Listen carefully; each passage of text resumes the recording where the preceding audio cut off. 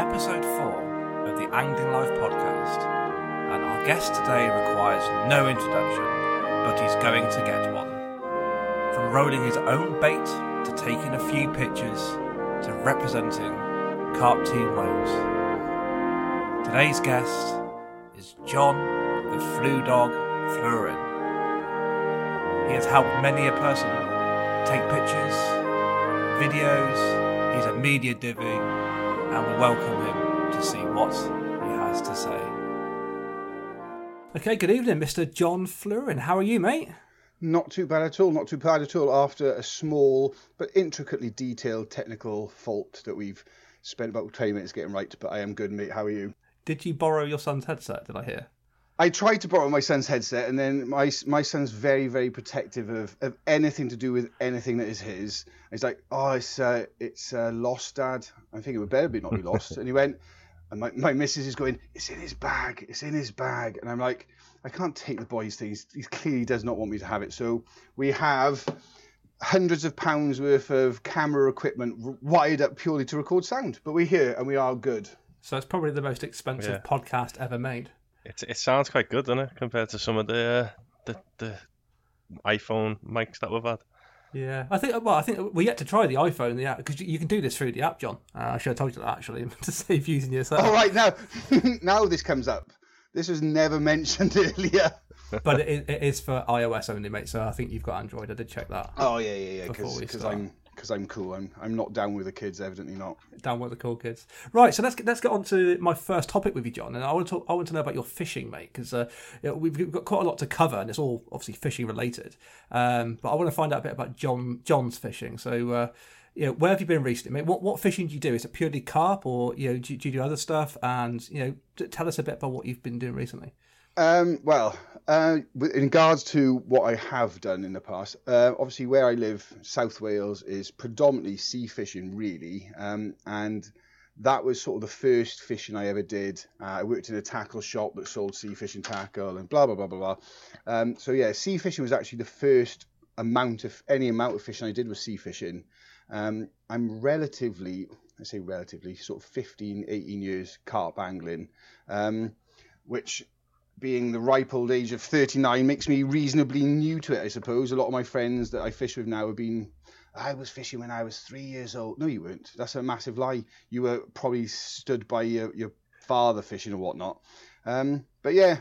Started fishing with my dad. Carp fishing came, the old classic.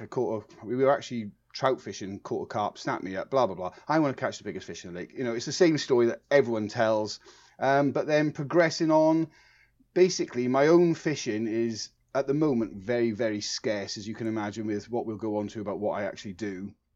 A lot of my fishing, I spend a lot of time by lakes watching other people fish and watching other people catch fish, which I only had this conversation earlier, is an absolute heartbreak when you're an angler to watch other people, and especially if they're not that great, which sometimes does happen. Currently my personal fishing, I'm on the Carp Society's Farriers Lake, and that's where, once the weather gets a little bit better, because they do like it rather hot, shall we say, that's where I will be finding myself. But I've fished all around the country and all around the world with some of the other things I've been doing with my job and with my personal angling. But personal angling, the last 5-6 years has been very sparse, shall we say, and I will coin a phrase from one of my very good friends who said, John Flurin, you are one of the best known anglers that's caught nothing. Because my industry in, if you like, has not been about catching fish. And as I said, my reply to him was, I don't have to catch fish. That's not what the industry requires of me. But I do like to try and occasionally catch them. And when I do get a bit of fishing, I do like to think that I do catch them. Do you know what, John? I can actually 100% relate to that, and I think I covered it with Tomo was it the last episode? I can't remember. The fact that I think in 2019 I spent over 100 nights on the bank, didn't get my rods out on any of them. Yeah, I was there purely for the scoring, and it's frustrating. It is frustrating, and like you said, if you walk up to a swim and you see people fishing, not saying that they're bad fishermen, or nope. you just think everyone's got their own ways of doing stuff, and you think, if I was in this swim, I would do it like that. But Yeah. you're not in the place to make suggestions or do anything. Oh, I don't know. Yeah. I don't know. I've quite freely given suggestions to a lot of people, whether they listen or not. I'll quite happily say, don't think you should be doing that, mate. Actually, But, I'm going to come in with a question that I haven't got prepped here, mate. So, have you ever been fishing, or not fishing, been behind the camera of a famous angler, let's say, and you've suggested, I wouldn't do it like that, mate? Oh yeah, I'm not shy in coming forwards, me, not backwards in coming forwards, as the old saying goes. Yeah, I've maybe not said it as, it's all about suggesting. As I say, with a military background, as you all know, it's about not saying it so that it's your idea, it's making it so it's their idea. And yeah, sometimes, and I mean, I will not name names because they will probably be straight on the phone as soon as this comes out and I share it. But yeah, there's been times when I have said, I don't know, I think they're probably over on the right hand side of the swim, and they've gone, all right, then we'll swap them, and then all of a sudden it's the right decision that they made. So, but yeah, I've seen some incredible calamities, and I've also seen some incredible flawless angling that.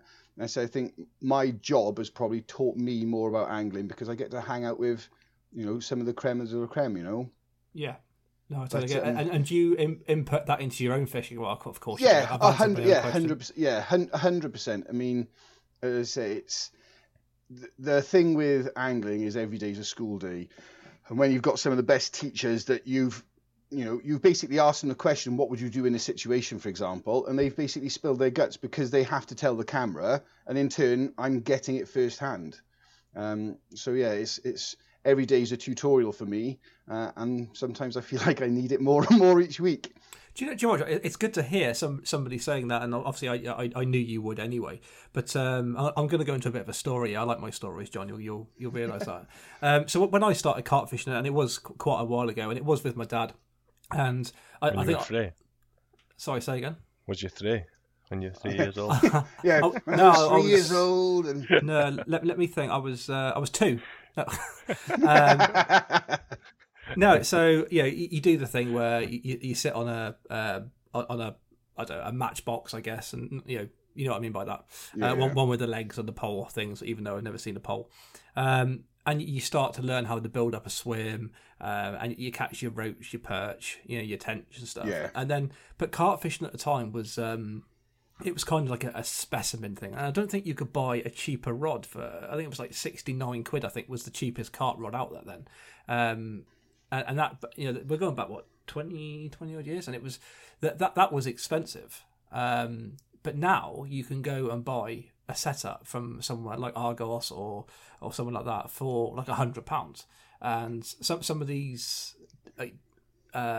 club waters now you can join for 50 quid a year. So really for 150 quid you could buy the outfit, get to a lake, throw your rods out and believe you're fishing. And I haven't got a problem with that as long as they know the safety, like the mats and how to net fish.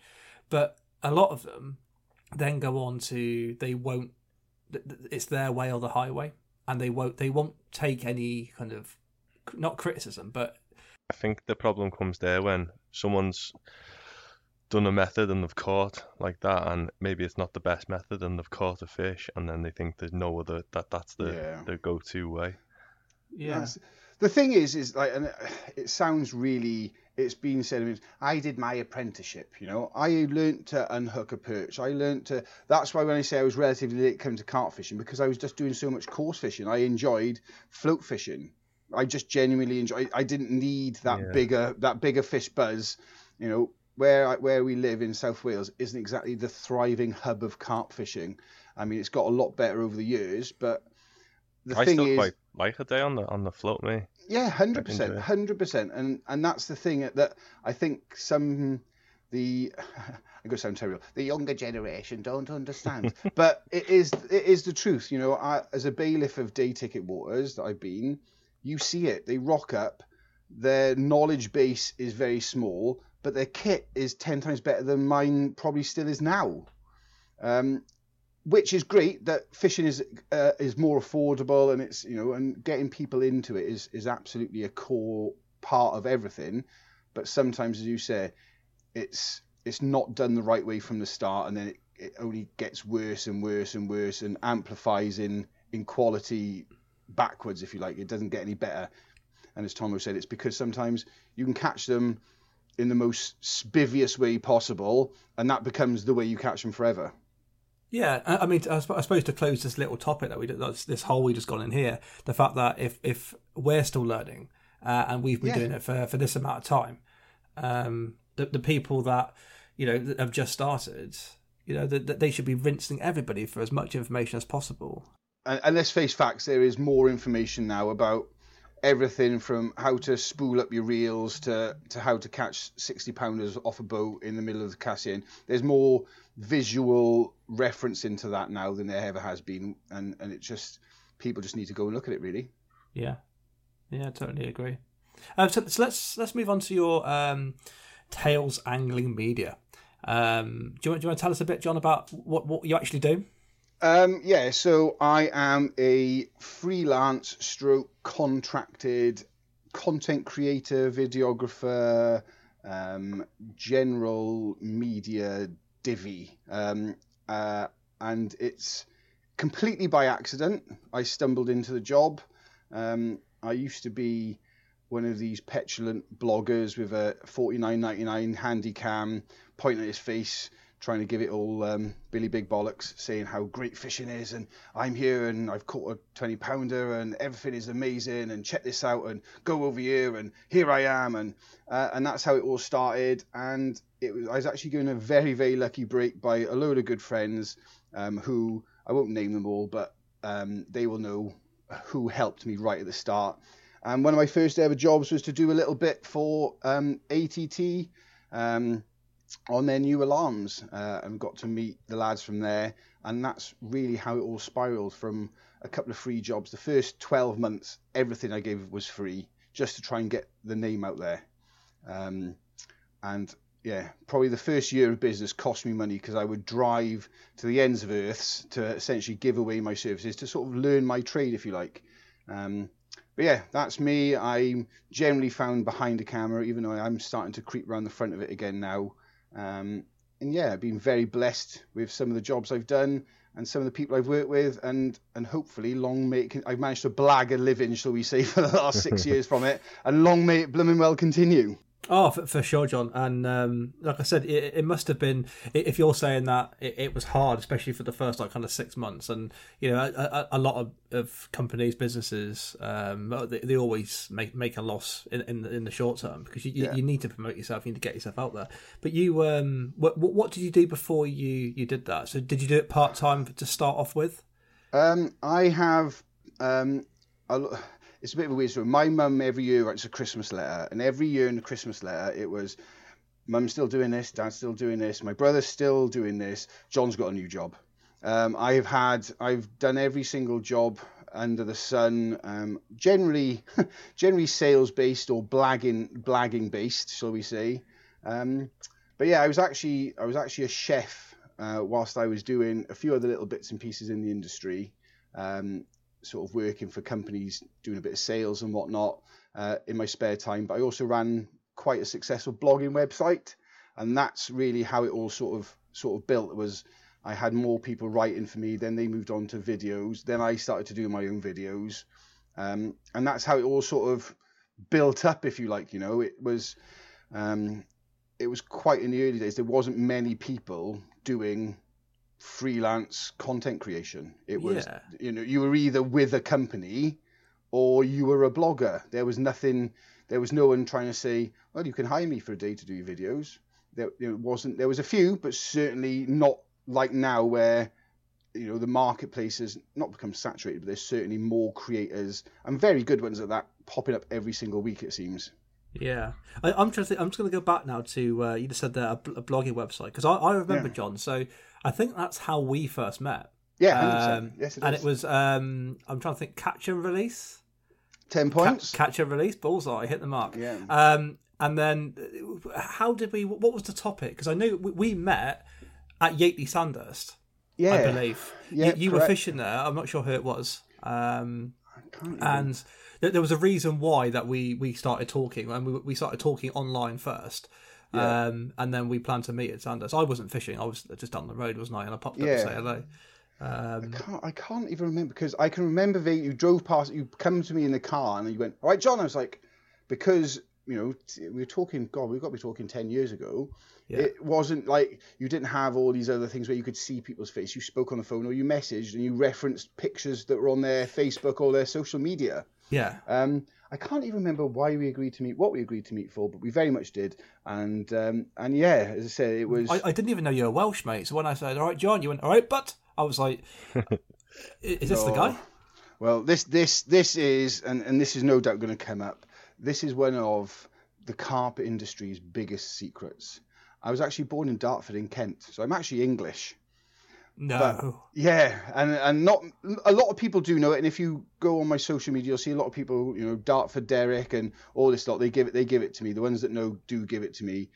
So yeah, I am an Englishman in disguise. Oh, you shouldn't have told me that, John. Right, so now, can you give me in your best BBC English, right? Can you just give me a phrase in in proper English? Drop the Welsh. That's horrendous. You can't say that. Why? In proper English. How dare you? This is... I'd probably do it better in like Essex or something. Ladies and gentlemen, welcome to Riverside FM, here live for Angling Live. Okay, well, I'll take that. That was terrible. What do you mean? This wasn't part of the script. I never knew I'd have to do like presenting. I could probably do Attenborough better. I didn't ask you to present. I asked you to talk. If that's how you would talk in English, mate, that's absolutely fine. Over embellished, obviously, massively over embellished for no reason. Can you imagine that? How you doing, John? I'm absolutely fine. Yeah, I didn't sing. This is horrendous. I didn't come on here to be bullied. Okay, so did we cover the decision to go full time? I mean, that was it must have been hard. No. Yeah, and funny enough, we're just going through this with my wife, who's a personal trainer, who's been working for gyms for 15 years, about her going her own way now. And I've always been quite strong-headed and thought I am Mr. Risk. To me, if you think it's a risk worth taking, bloody take it, because there's nothing worse than sitting. I can't imagine being 8 years of age, sat there going, I can't believe I stuck around chefing for all those years. So yeah, I mean, probably a decision taken with no more consideration than if I don't try it now. My thought process is, Mark, that you can always go back to something. You can always go back to square one. You can always reset. I was a quite highly qualified chef, and I thought to myself, yeah, in McDonald's, other burger chains are available, and I thought, do you know what? If it all goes tits up tomorrow, I can just go and get a job somewhere else. And sometimes it's not always the best method, but sometimes in life, risks are worth taking, and if you don't take them, you'll never find out what was meant to happen. Yeah, it is still hard though, because you've still got to you've got to pay the bills. Yeah, and I had two young kids, and a missus that had So I gave myself a year. I said, after 12 months, if I've not made what I could make in the kitchen, then I'll go back to the kitchen. And after 12 months, I hadn't made what I wanted, but I'd fallen in love with it. And the person who kept me doing it was the missus. Yeah. She said, there is no way you are going back in a bloody kitchen. You're actually quite good at what you do. You've just got to get that job. And yeah, a couple of months later, it all clicked in. And from then, it's touch every bit of wood I can bloody well find around me. It's always gone up. Every year has gone up. Yeah. Just so I get an idea, John, so obviously you haven't got to say yes or no to this question, but so you say you didn't make what you really wanted in the first 12 months. Yeah. Bear in mind you gave away the first 6 months basically for free. So if you doubled the second 6 months, were you on a figure that was close or? Oh no, I was a million miles off. I was a million miles, and I mean it was only because of the fact that I felt I was close, and I'll be honest with you, mate. It happened halfway through the sort of third year. I had a stumble, but it was only because I'd fallen in love with it. My missus could see how happy I was, and and it was just if we can just stick it another month, and it just went. If you can stick it another month, and then on the third month, it was a big contract came in, and then quite literally it was snowballed, and it's one of those that, you never quite know what's around the corner. No, totally. And has COVID, I mean, obviously it's hit quite a lot, and I can imagine for a period you were probably not doing the stuff. Oh yeah, COVID. It's not a lot to a lot of people, but over the first lockdown, I lost over 10 grand on pre-booked stuff that was all meant to come in that just never came to fruition because of lockdown. Yeah. But I was very, very blessed. A lot of companies that I was with at the time stood by me. Some of them sort of kept on paying me, for want of a better word. And others were like, you can do some stuff from home. If you can do some stuff from home from us, we'll pay you. So I will be forever thankful for those companies that, because are self-employed, if you like, and self-employed in the outdoor industry were some of the hardest, a load of people were obviously, but I can only focus on what I know happened, and I couldn't be outside doing what I had to do.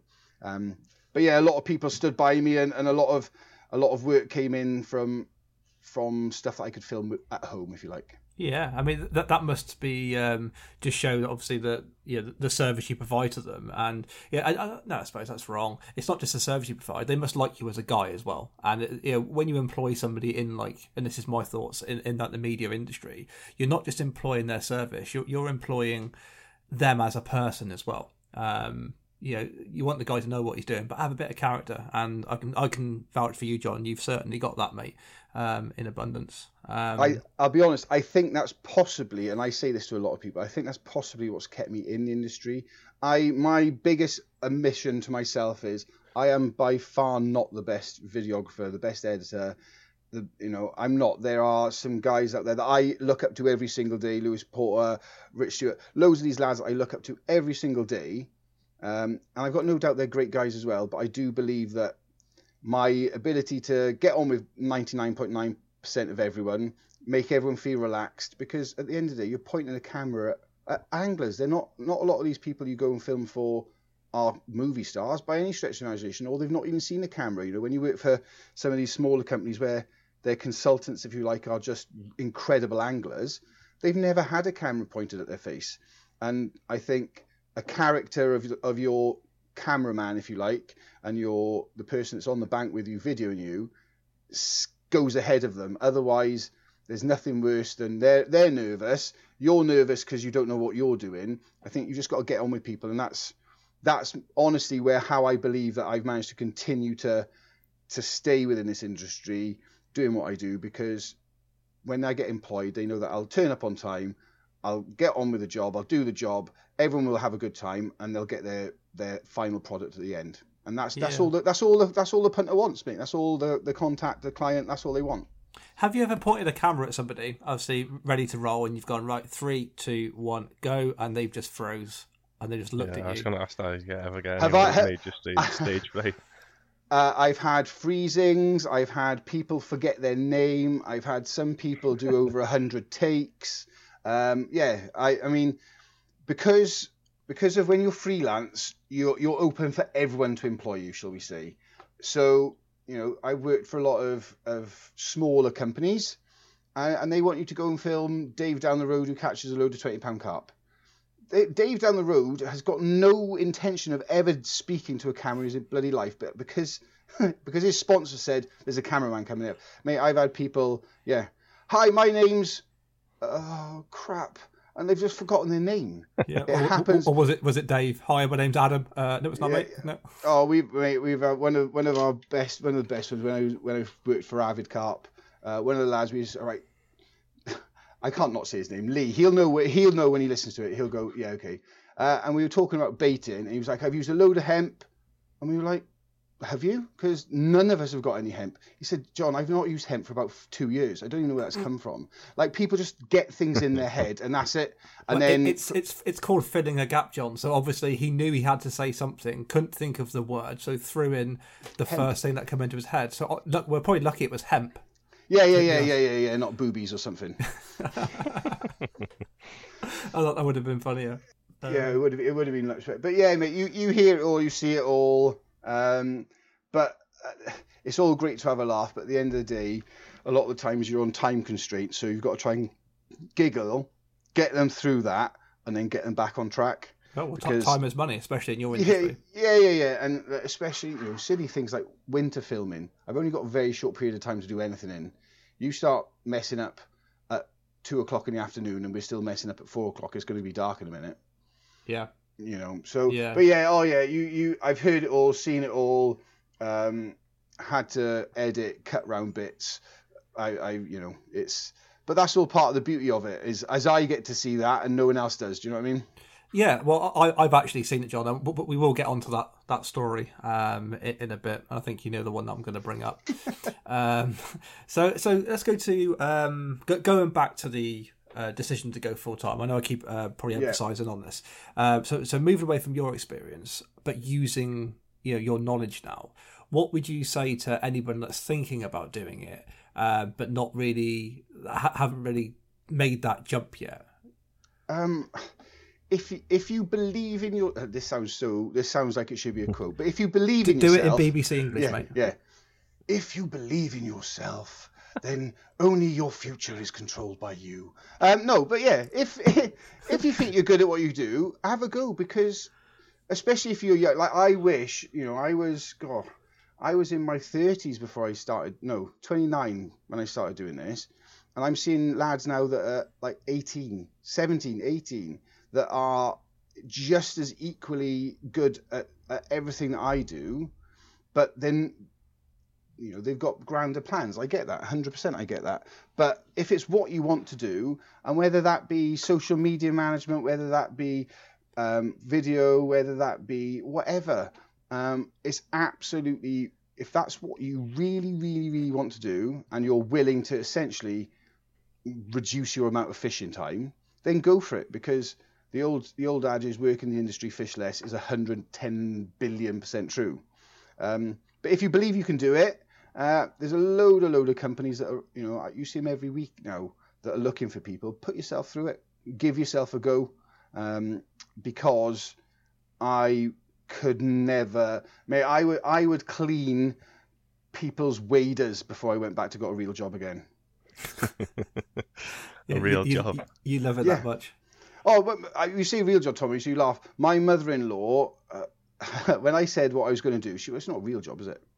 And my dad still says to me, people pay you money to go film them fishing. I was like, yeah, it's not a real job, is it? I went, not really, no. But it's better than being nurses that they both were that didn't really like their jobs. So as long as I can put food on the table, pay the flipping mortgage, and live a happy life, that's all me and my family need. Doing what you enjoy doing.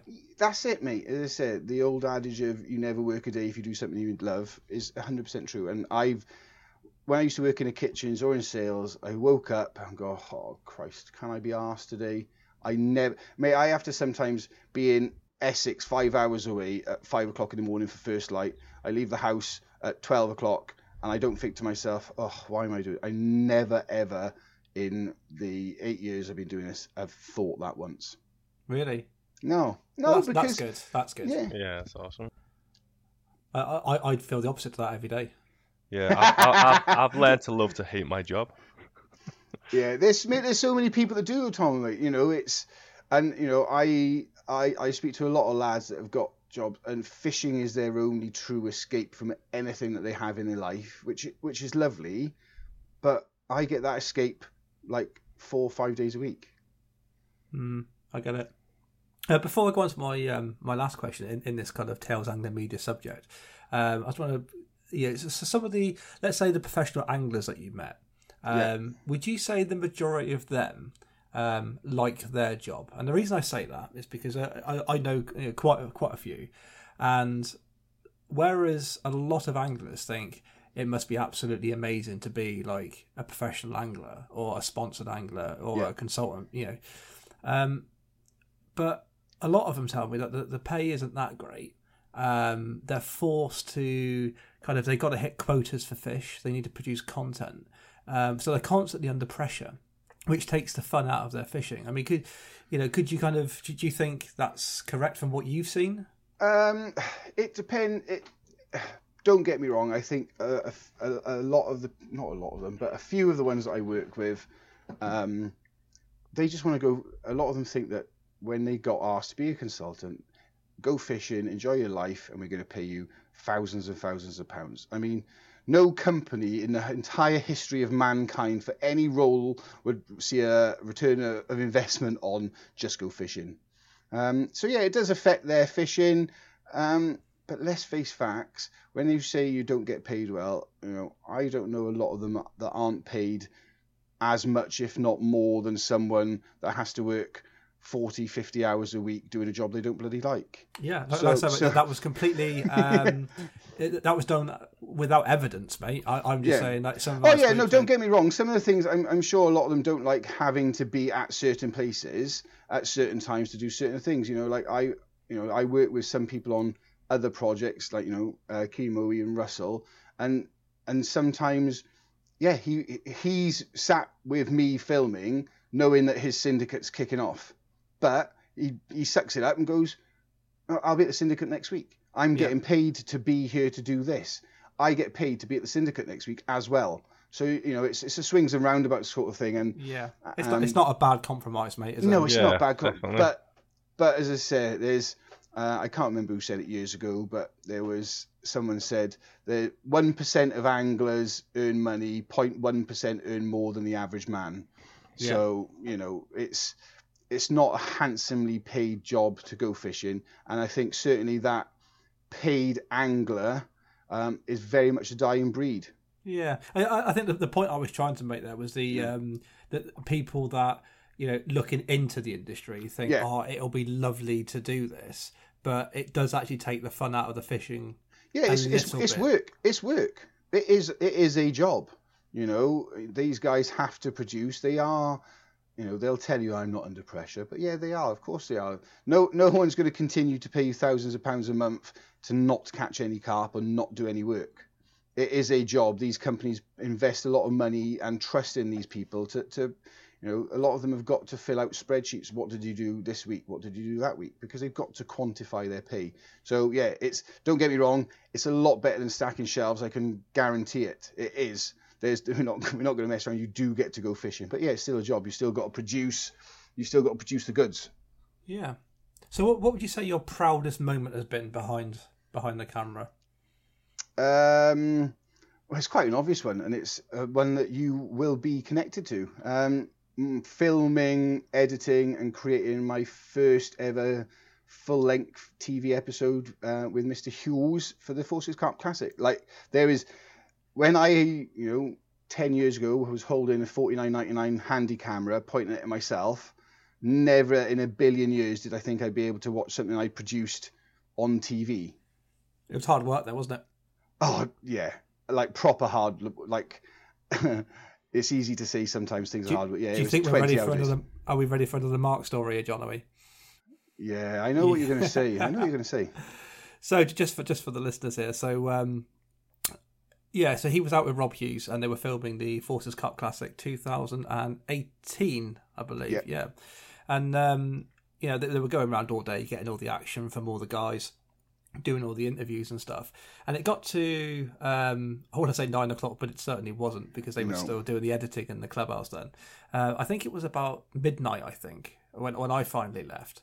And Mr. Rob Hughes come to me and he said, right, because I was doing the scoring. He said, if any of fish over £45, I think he said to me, he said, make sure you give me a ring on the mobile and we'll come out and we'll, deploy and take full photos and footage. And bear in mind, John was out there to, do all the camera work. He pulled me to one side and in a joking manner, he said, Mark, you wake me up at 3 o'clock in the morning, I'll break your legs. What was exactly what you said, John? So am I going to get an apology, John? Or no, absolutely not. I stand by that. Sounds more like a warning. It's being helpful. He's just letting you know. Yeah, exactly. I mean, the intent to do it was fully there, Tomo, and I just thought if he needs to know that if that happens, his legs will be broken. I think I was all above board. But I think I deployed a good tactic because I woke Rob up, who then woke me Who woke me up? Yeah. Oh, mate, it was, and I don't remember which night it was, but we were quite deep into it, and I think I can remember because every night, like an absolute carp tiger, I got my rods out. No matter if we left that editing room at 2:00 in the morning, I still flicked all 3 rods out on Frog Lake. Frog Lake, yeah. And I can remember I just got the 3rd rod, put it down, lay down, and Rob's gone, night mate, and I've gone night mate. And genuinely within. Did you tuck each other in? Yeah, give him a little kiss on the forehead. And about 45 seconds later, I went, fish, blah, blah, blah, on pet. And I can just remember thinking, don't move. Don't say anything. He doesn't know we're here. See if Rob wakes up. Nothing happened. I thought he's fallen asleep. I went, and I shouldn't say this is very unprofessional, but like we've been working 20-odd hour days. I can just remember, Rob, fish, blah, blah, blah, blah, peg number, blah, blah, blah. I'm thinking, just don't say anything. And he's gone, John, I think they're trying to get hold of us. I've gone, I heard it, mate. Yeah. And we just jumped in the motor and went. And, great week. The event is phenomenal. I know you've had both Russ and Tim on with you. It's a great event. I loved every minute of it, but I enjoyed it a year later when I went and fished it and didn't have to run around like a headless chicken. Yeah, I forgot you fished it. Yeah, that was 2019, wasn't it? How'd you get on? 2nd by 3 ounces on the lake. Which will haunt me which for lake life. was that? Sorry, Heron. Yeah. Some nice fish in there, mate, isn't there? Oh, mate, absolutely. Mate, it's not. That is one of the only events or only times you go fishing where it's not about the fish. It's about the event itself, and you can blank and still have one of the best weeks out ever. Yeah, do you remember we mentioned when we the auction where we spotted Rob Hughes' glasses into a tiller? Do you remember that? Yeah. Oh, yeah, because I can remember because I obviously, and this is now an exclusive, so if Rob does listen to this, I am sorry, Rob. I knew about it, but because I was so ensconced in the whole situation of the filming, I thought I can't let him know. So I had to play a very convincing, thick Welshman that didn't know what had happened when the glasses were presented at the auction. So, yeah, I knew that they'd been stolen. I knew who had them. I knew what the plan was. But I pretended I knew nothing at all. Oh, okay. Yeah, okay. I got you. Absolutely brilliant. Right, so, yeah, Carp Team Wales. So you've actually represented your country, haven't you? You say you don't get out fishing much, but not many people can say that they've actually upped the rods for the country. Is that the right phrase? Up to the rods. This is a great new term. Where's that come from? Have you heard that before, Tomo? Up to the rods for your country? Do you know we mentioned previously about saying the first thing that comes into your head? That was your hemp moment. I think at least it wasn't a hemp. Yeah, hemp the rods. Hemp moment. Yeah, mate. No, it was. I seem to fall into a lot of things by accident. So I had never got designs to competitively fish. I've done a few matches, like local Welsh matches with my best mates Ethan, and to be honest with you, the moment I can't even remember how I actually got involved. To be honest, I think it started off I wanted to just help them out with some social media. That's what happened. I was approached to help out with a bit of social media, try to up the image, if you like, because obviously Carp Team England were this huge movement with Rob pushing it, and they all looked fancy, and Wales was not that.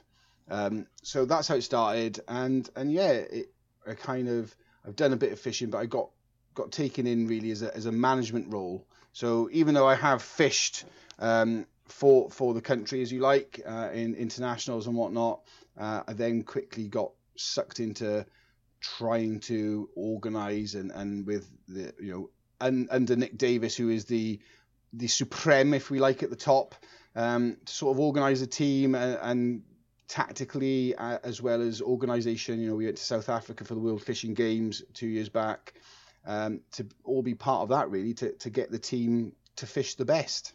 Yeah. Do you know? Are you still involved in it? Do you know where it is today? What's happening? Obviously, COVID put a kibosh. Last year's World Champs were cancelled. This year's will probably, no doubt, be cancelled again.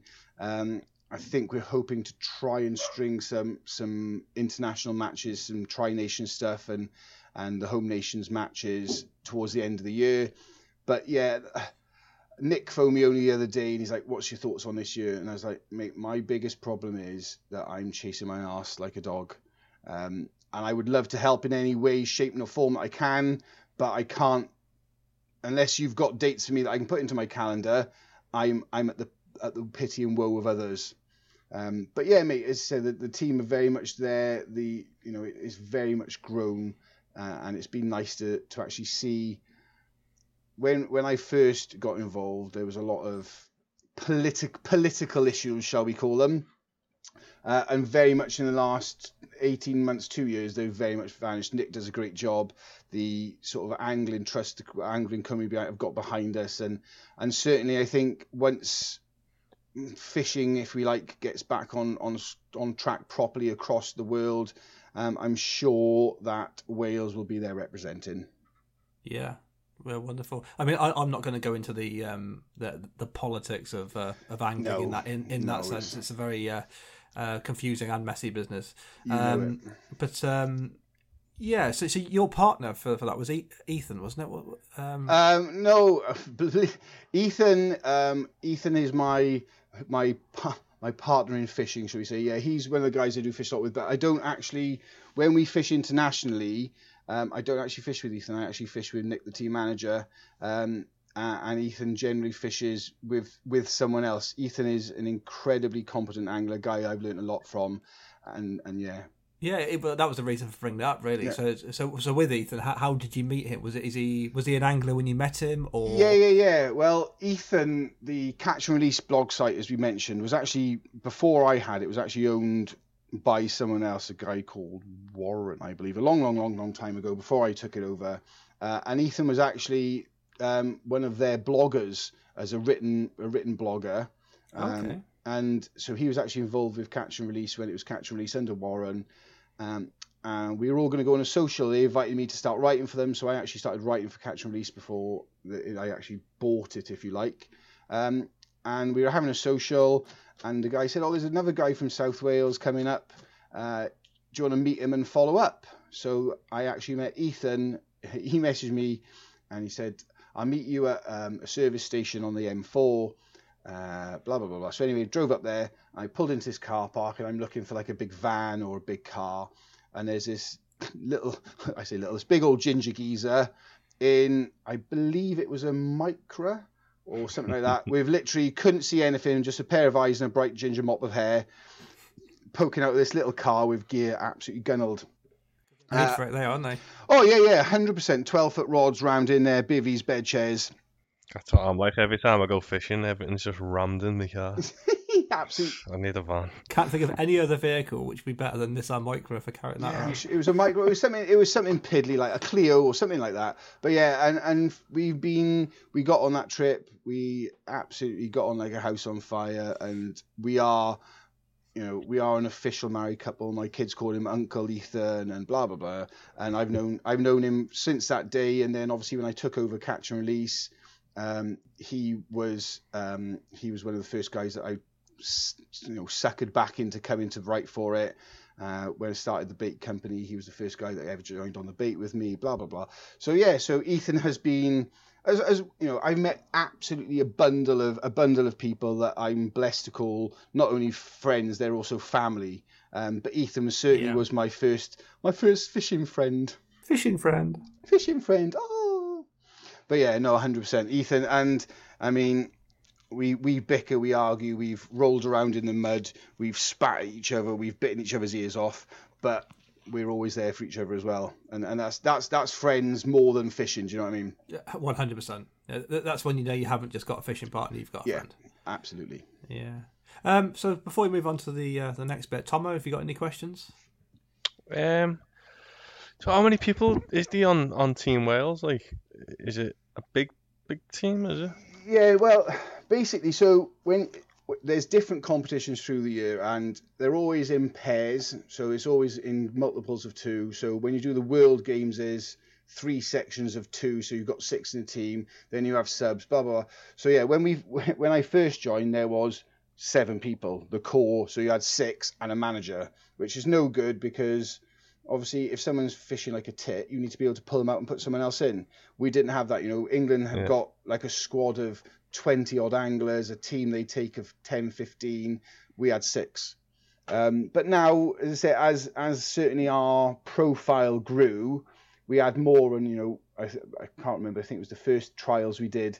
We had the 6 that were already in the team and maybe 1 or 2 extras, and in the second we had 20 odd lads come, and I certainly think once it all gets back, more people will be hungry to do it, because it's not for everyone competitive angling. A lot of people almost are anti-competitive angling, but it's just another element of there's a lot of lads that play football in the park, and there's people who play in the Premier League. It's just different elements of the same sport, Yeah, definitely. Sounds cool. Yeah. Okay, so let's move on now to the one of the final kind of topics, and we're going to talk about CR baits. And actually, I've just I completely forgot the reference to CR baits. But then I'm going to go with this catch and release baits, isn't it? Yeah. And I knew that obviously when you first started. First started it all up, I knew all that. But as time goes on, things drop off, don't they? So yeah, talk to us a bit about that, mate. And where did it come from? Because if you're not, as if you weren't busy enough, one day did you just wake up and go, oh, actually, I want to start making this bait. It's a running theme.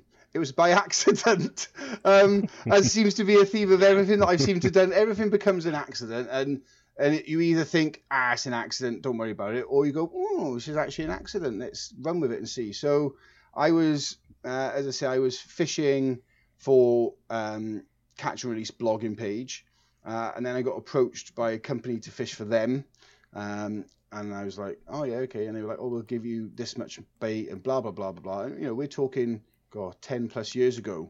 So I was like, okay, and what do you want? You'll carry on writing for this Catch and Release and mentioning the bait and blah blah blah blah blah. Anyway, so myself and Ethan, there we are, we're fishing a local day ticket using this bait and doing very, very well. And biting each other's ears off. Biting each other, spitting each other, rolling in the mud. But we were using this bait, catching a few fish, and people started to say, oh, what are you on? What are you doing? And gradually, more and more anglers on the venue started to use this bait. So we noticed our captures dropping because I think just everyone was using it. So I phoned up the roller and was like, is there any chance we can have the base mix, but with a different flavour? To which he replied, yeah, what do you want? So I gave him the flavour. We then had a secret batch, just me and Ethan were using this, and our catch rates went up and everyone else dropped a bit. And then me being a silly sod basically went, well, we can just have this bait. And the guy went, well, yeah, you can just have this bait. So we had the bait, and people saying, oh, what are you using? Are we like, oh, we're using this? No, you're not. That's not the same bait. We're like, yeah, it is. No, it's not. Oh, go on, give us a kilo. So I give a kilo. And I was then ordering more than what my free allowance was from the company. So he said, well, why don't you just start a bait company? And I went, what? He said, yeah, just sell the bait. And that's how it all started. Okay. So were you one of these guys that if another angler used to walk up to your bivvy, you used to throw everyone under your bed chair? As in, nobody's seeing this. No, absolutely not. Couldn't care less. Let's face facts, mate. I am very... What's your admin like on the bank? Oh, horrendous. Everyone will tell you that. I am, I fish with, so Ting Tong, Ian McMillan, the neatest angler in the entire world. Chemo's the same. Everything is, in its compartmentalized box. Everything's... To me, I need to be able, and I think it probably comes from match angling, I want to be able to grab everything. So everything gets fanned out around me. And if I go for a week in France, I'll let it get to Wednesday, and I'll have an admin day, and then by Thursday morning it's all a cluster bum again. But I know where everything is. It's like my missus shouts to me now, what is this doing over here? What's that? I know where that is. If you move it, I now do not know where that is. Organised chaos. Oh yeah. I can't remember what Ting Tong referred to it as once. I think it was a cluster naughty word. But yeah, it's I like to just have everything.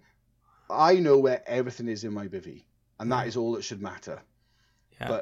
But yeah, it's your bivvy. It's your house. That's it. It's my house. It's my house. And as I said, like we were having this conversation on the bank this week. The last COVID year, very quickly to digress. COVID year. Because I was so busy as soon as we were allowed back out to work, if you couldn't work from home, if you can't work from that old rubbish, I could get back out on the bank. I became very good at camping. Because I'm filming someone, I don't have to take my fishing rods, I don't have to take unhooking mats, nets. So I became quite good. So I got on the cob thing, I got onto compressed coffee and all this rubbish on the bank. Now I'm back out fishing. I'm now carrying all the cool camping kit and also my fishing kit. So now everything's like twice as messy. I've now got like a culinary area where the cobs go in and the AeroPress coffees go in, and also the fishing side. So it's only going to get exponentially worse, but I'm happy with that. I don't care. I pack it all away. Nothing gets left behind. It all goes back in the van. I go home. I'm happy. Yeah. So you have compressed coffee on the bank. That's a bit snobbish. It gets even worse. We actually have a coffee man that actually comes and delivers coffee from a company in a van. Have you got one of those AeroPresses? Yeah, you know it on. Yeah, that's what I've got. Oof. Yeah. Yes, but when guests arrive, the Lidl instant comes out. No, absolutely. How dare you? But I've become very famous for what's commonly known as a rocket coffee, which is it's basically 2 espressos made a full cup with Baileys, which is an absolute. Yeah, I mean, sounds amazing. You wouldn't want 10 of them, but in winter, 1 or 2 of them a night absolutely fuels you for a night's fishing. Okay. But yeah, I'm just amazed at how we've spun it from CR Baits to John Flowen's Rocket Coffee. Oh yeah. It's because it's a much more interesting topic. I can't find the website for that. I gave you an opportunity, John, to plug your bait company, and you're Buy CR Baits is the coffees. best baits ever. Buy CR Baits. Use PB products. What else can I say? Use Future Cut. No, it's not like that, mate. We're not at all like that. It's not. CR Baits is you've seen it. You've seen it grow. The thing is with me, I'm a bit of a soppy bugger. So to me, CR Baits is like a family. Everyone benefits, I believe, from the company. Don't get me wrong, it makes me a few quid, but the part of owning a bait company that is better than any money is those phone calls at 2:00 in the morning. If someone's caught their PB, it sounds very romantic, but it is. Someone on the phone, they're nearly in tears, they can't catch their breath, they've caught a PB on the bait, and they just want to say thank you. To me, I would, if I could find a way to make money by giving away bait, I would do it to get those phone calls. Yeah, I agree, and I can see that, mate. It's unfortunately it's a passion that will never die, and hopefully long may it continue. We got a load going on with the company. It started myself and Ethan with 1 bag of boilies and 1 tub of terribly sized hook baits, and now like 32 mil or something. Oh no, they were like, I can't remember, they were 16 mil, but when you're using 12 mil boilies on the bottom and then 16 mil pop, it's not right, is it? But it's what we had to do to get it started.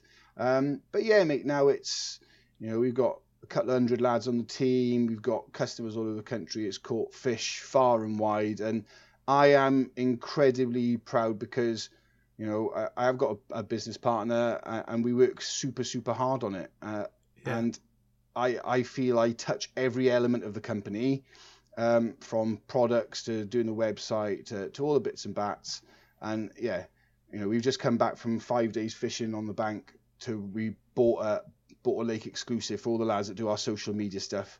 As a thank you for all their hard work. We take them away for a week's fishing and to see these lads have a good time.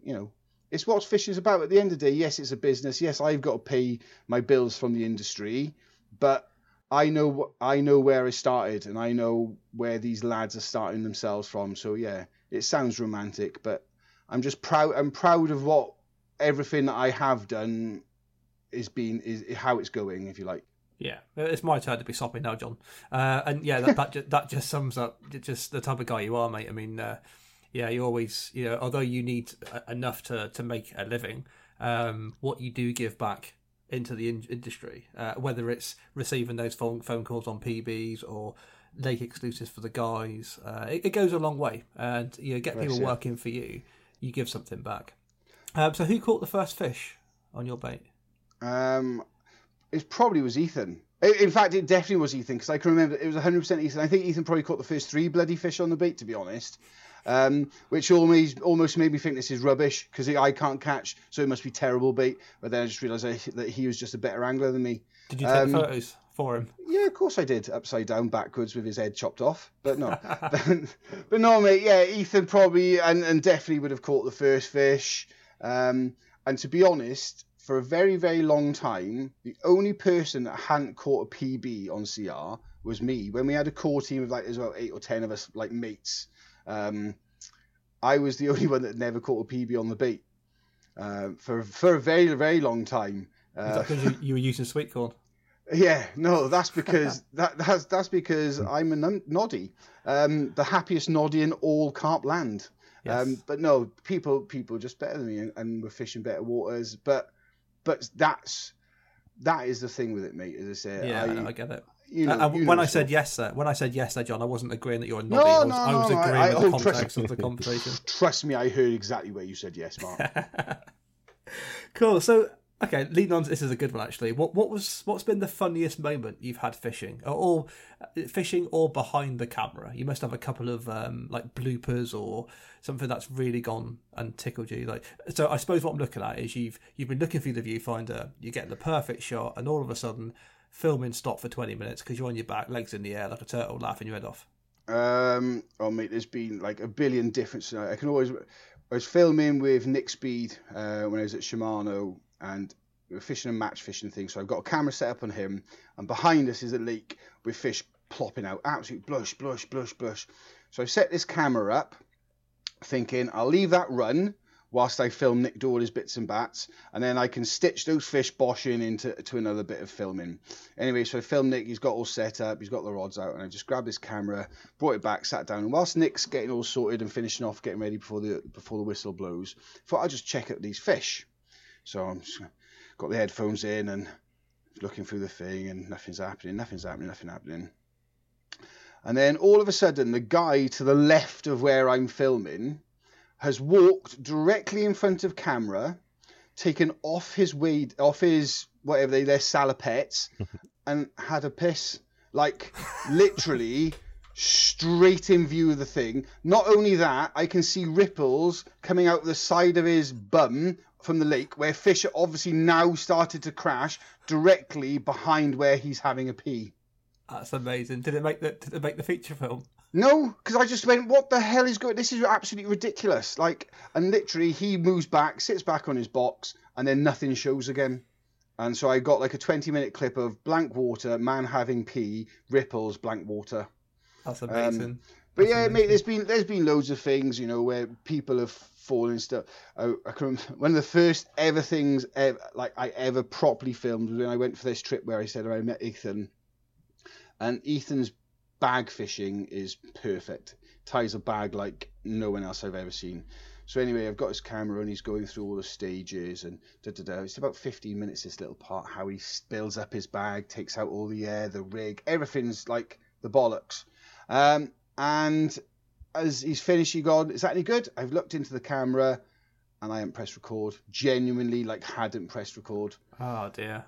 Yeah. Was he? Did you tell him? Yeah, of course I did. We had to do the whole bloody thing again. Oh. And then So I mean, there's loads of things, where at the end of the day we're all just human beings. We're having a giggle and we're having a laugh, aren't we? Yeah. And I say there's been probably far too many more. There's been plenty where I've cocked up very quickly. When I had my drone for the first ever time, I was out filming with Ian Russell and Jason Donaldson on Bury Hill. I was all buzzed up. I've got this drone. I'm going to get some epic footage. So we've gone out. You could fish from punts. So we've gone out in the punts. They're like literally underarm flicking against these islands. And I've gone, let me just come around now and I'll film this drone shot, blah, blah, blah, blah. Got the drone up, filmed all the drone footage. Unbeknownst to me, first time I've ever used a drone, I've got all the sensors on. And I'm trying to land this drone inside the punt. Now, obviously, the walls of the punt are higher than the base of the boat, because otherwise it'd be a plank of wood. So as it's come into the boat, it's sensed that it's going to hit something, so it's just shot back up into the air. And then I've thought, what's going on? So anyway, this is about 3 times. I'm sweating, I'm getting more, and Ian and Jason are absolutely wetting themselves laughing. The more and more, it's 1,500 quid flying around. I ain't got 1,500 quid if this goes tits up. And you, so couldn't, anyway, you couldn't get the thing on the deck. Couldn't get the thing to land. Anyway, finally, I've just grabbed it, chucked it in the boat. I'm now sweating profusely. Lost my head with them, and those two are literally legs up in the air, rolling. Rods are all over the gaff. It's just gone, and no one's ever let me forget that. Obviously, no, obviously not, mate. Obviously not. But I think we can link that back to having character, and it's things like that and how you deal with it, and it's the banter that goes around afterwards, and. That's it, mate. I am inexcusably my own class clown. I find myself absolutely bloody hilarious. But you're making money off it. Yeah, and if you're willing to get involved in that, then you get sucked into it. And as I say, referring back to what I say, I do genuinely believe people come away with it. And it sounds, I don't like to big myself up because I just get awkward. It's all horrible. It's weird. And anyone that can talk big about themselves is a better man than I. I just genuinely think people, when they come out with me, have a good crack. And that's what it's about, because it's just, let's face facts, it's just bloody fishing. It is just bloody fishing. Well, the good thing is, John, that we're now moving on to the final part of this podcast, and I am going to big you up, okay? In the style of Davina McCall. And I think you know what I'm going to say. Oh, 100%. So for people that haven't seen it, on I think it's just Facebook it's on, I think, one of John's videos. I'll tell you what, I'll let you tell the story. So, the world is in lockdown. People are sad. People are glum. The world needs a div to stand up and take account. So basic. I don't even know how. Yet again, another accident. Don't know how I came up with this idea. Actually, I do. Big up. Harry Charrington did a little thing about how he was using buckets to do weights. And gym talk. I remember that. Yeah. That was a Fox video, wasn't it? He did that. Yeah. So he did a little Fox video about this. So I have, in one of my, I don't know how badly we can swear, I had a Facebook page called the Jim W thing that holds down a ship. And that it was about my journey being a fat bloke in the gym. Some hilarious things I seen and some other bits and pieces. It was a terrible page, never took off, but it was me just trying to be funny. So anyway, I had this idea to do a workout using carp fishing equipment, sort of taking what Harry had done and building it up.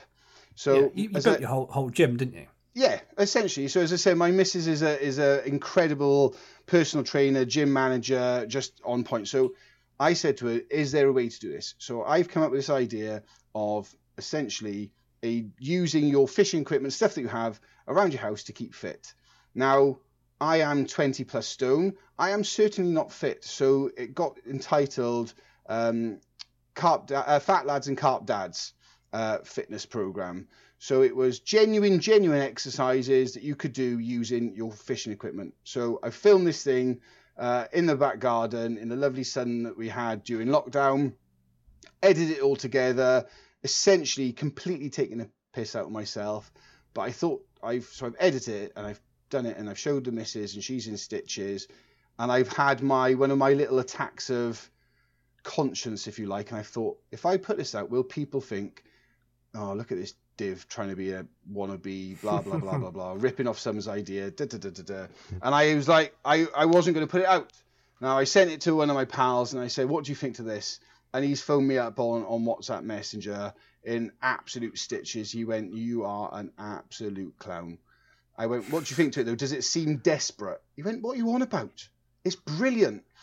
So I put it up on Facebook, and you're just expecting, a few of your pals to comment.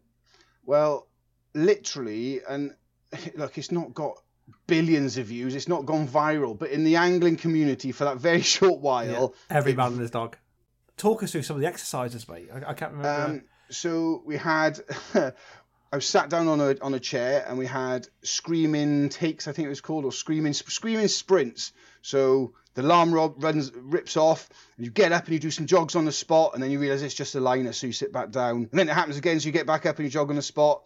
And it was all done. I slowed myself down, and all the noises you can imagine as a 20-stone bloke tries to jog on the spot for 10 seconds.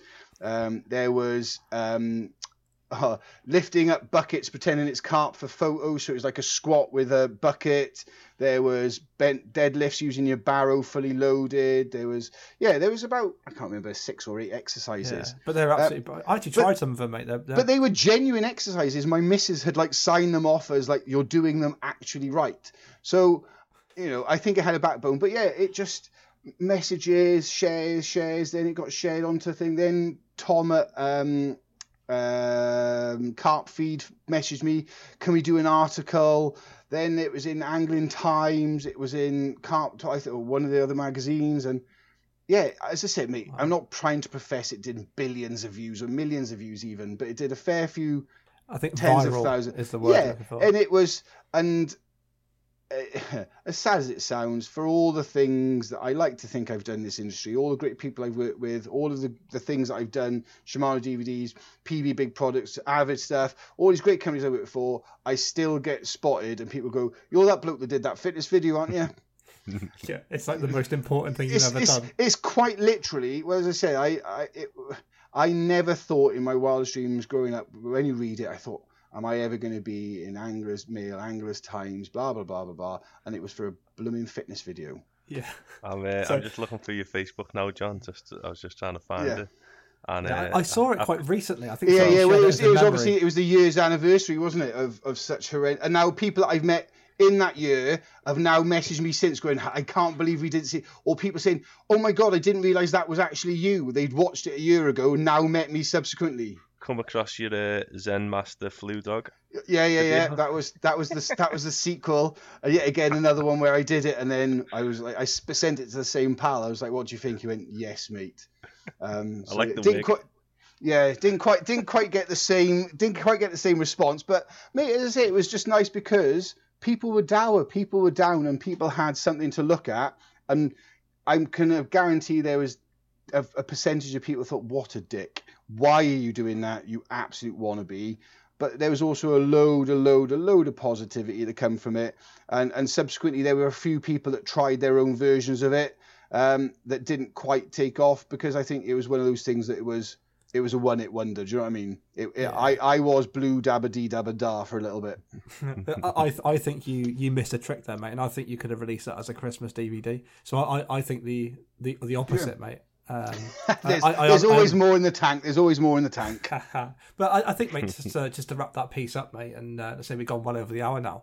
I would say that's just it sums up really. And again, it's going to sound really soppy. What you do for the industry. So obviously you've got the your own fishing, the media side of life, the baits, but a lot of it is you feel like you're giving something back to the angling community, and that was a prime example of an idea that you had to pick people up during COVID, and whether it made one person happy or, like, I know, to say billions of shares, it didn't. I don't think that really mattered. It was the fact that it was a bit of fun and people needed someone. As we only talk about, someone's got to put their head above the parapet. Sometimes you'll get shot. Sometimes you'll get away with it, and I'm very conscious of what I do social media wise, because it's my job. If I make a faux pas, people might not want to hire me to do my professional job. But yeah, mate, at the end of the day, as I said earlier, it's just bloody fishing. Yeah. And I think it depends. It depends on your audience, John, as well. Yeah, of course it does. If you shared that on the I'm going to say like the private eye kind of forum, they'll probably look at that and go, "Who's this clown?" But within the, I suppose, the carp angling community, it's a lot of the guys are up for a laugh and a bit of fun. Yeah, of course, mate, 100%. As I said, at the end of the day, fishing is a massive community. It's a massive industry. It's a massive everything to us. So when someone does something like that, and there's been some other great things that a lot of these much better known anglers than I have done that go viral within the industry, It doesn't mean they get spotted in Tesco's and people flounder to them, but in our industry, it's something to have a laugh with. And at the end of the day, it was a crap situation that we all found ourselves in. And if it gave, as you said, one person a smile, I feel like I achieved what I set out to do with that video. Yeah, totally. Tom, have you got any final questions for John? No, that was brilliant. That yeah, I learned quite a bit, and it's just I think I'm gonna do your workout this evening because I've done nothing today. Quick 5-minute blast. Mate, big in the game that is. Just make sure that bag's fully loaded. I don't want to hear no half-loaded bags, mate. No. I think the title fits, Tomo. Half-loaded bag. I'm not saying anything mean. Anyway, John, thanks very much for your time. Thank you very much for inviting me on. I appreciate your time, mate. Yeah, so thank you. Have you got anything else you would like to add? No, thank you very much for inviting me. Have a great everything. As I said, 2021. Let's hope that it continues getting better and better, mate. Because 2020 sucked for a lot of people, and I think there's very much a light at the end of this tunnel. So keep on smiling, and we'll get out the other side. Totally. Anyway, thanks for coming on, John. Thank you very much. Cheers, mate. Cheers.